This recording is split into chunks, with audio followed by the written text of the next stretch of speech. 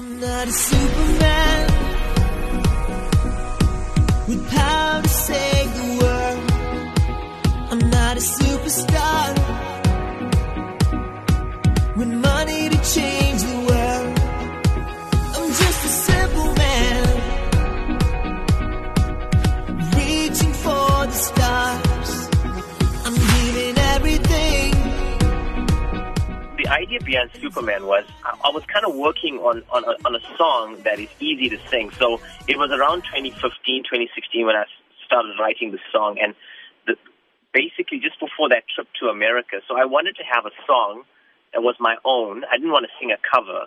And so the chorus line was like, whoa, and it was easy to sing. So the gist of the song is kind of, I'm just like an ordinary human being. I don't have any superpowers. I don't have a lot. I'm not a billionaire. I just wanted to say to the world, you know, you can be an ordinary person, but you can impact the world in a positive way and impact society and change culture.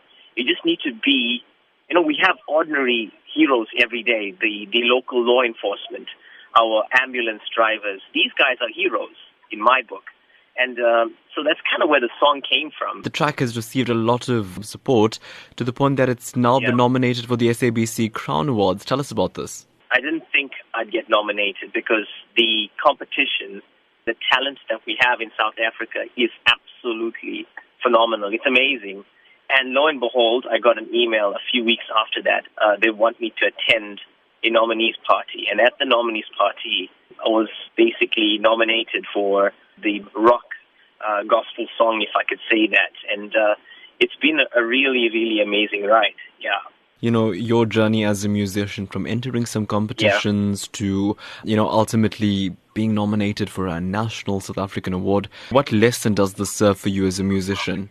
The crazy thing about it is when I started off, I was told a lot. Well, it was my music teacher who really believed in me, and my local church as well. But like throughout my journey, it's always been a case of I was never good enough. I just want to encourage our people out there, especially the younger generation coming up. You know, there are challenges, and that is the reality. But the great thing about our country is that it creates so much of opportunities.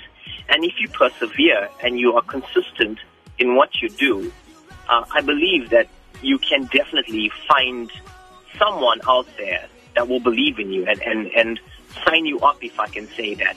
And I think as well, what I'm very passionate about is I'm very passionate about our people and our country. I believe that if we approach it in a positive frame of mind, and if we encourage our younger generation and we create opportunities for them, I believe we will start to see a social shift, if I can say that, a change where we're getting our own John Legends. That would be awesome, don't you think so? A John Legend from Durban, a John Legend from South Africa, making it big in the international stage.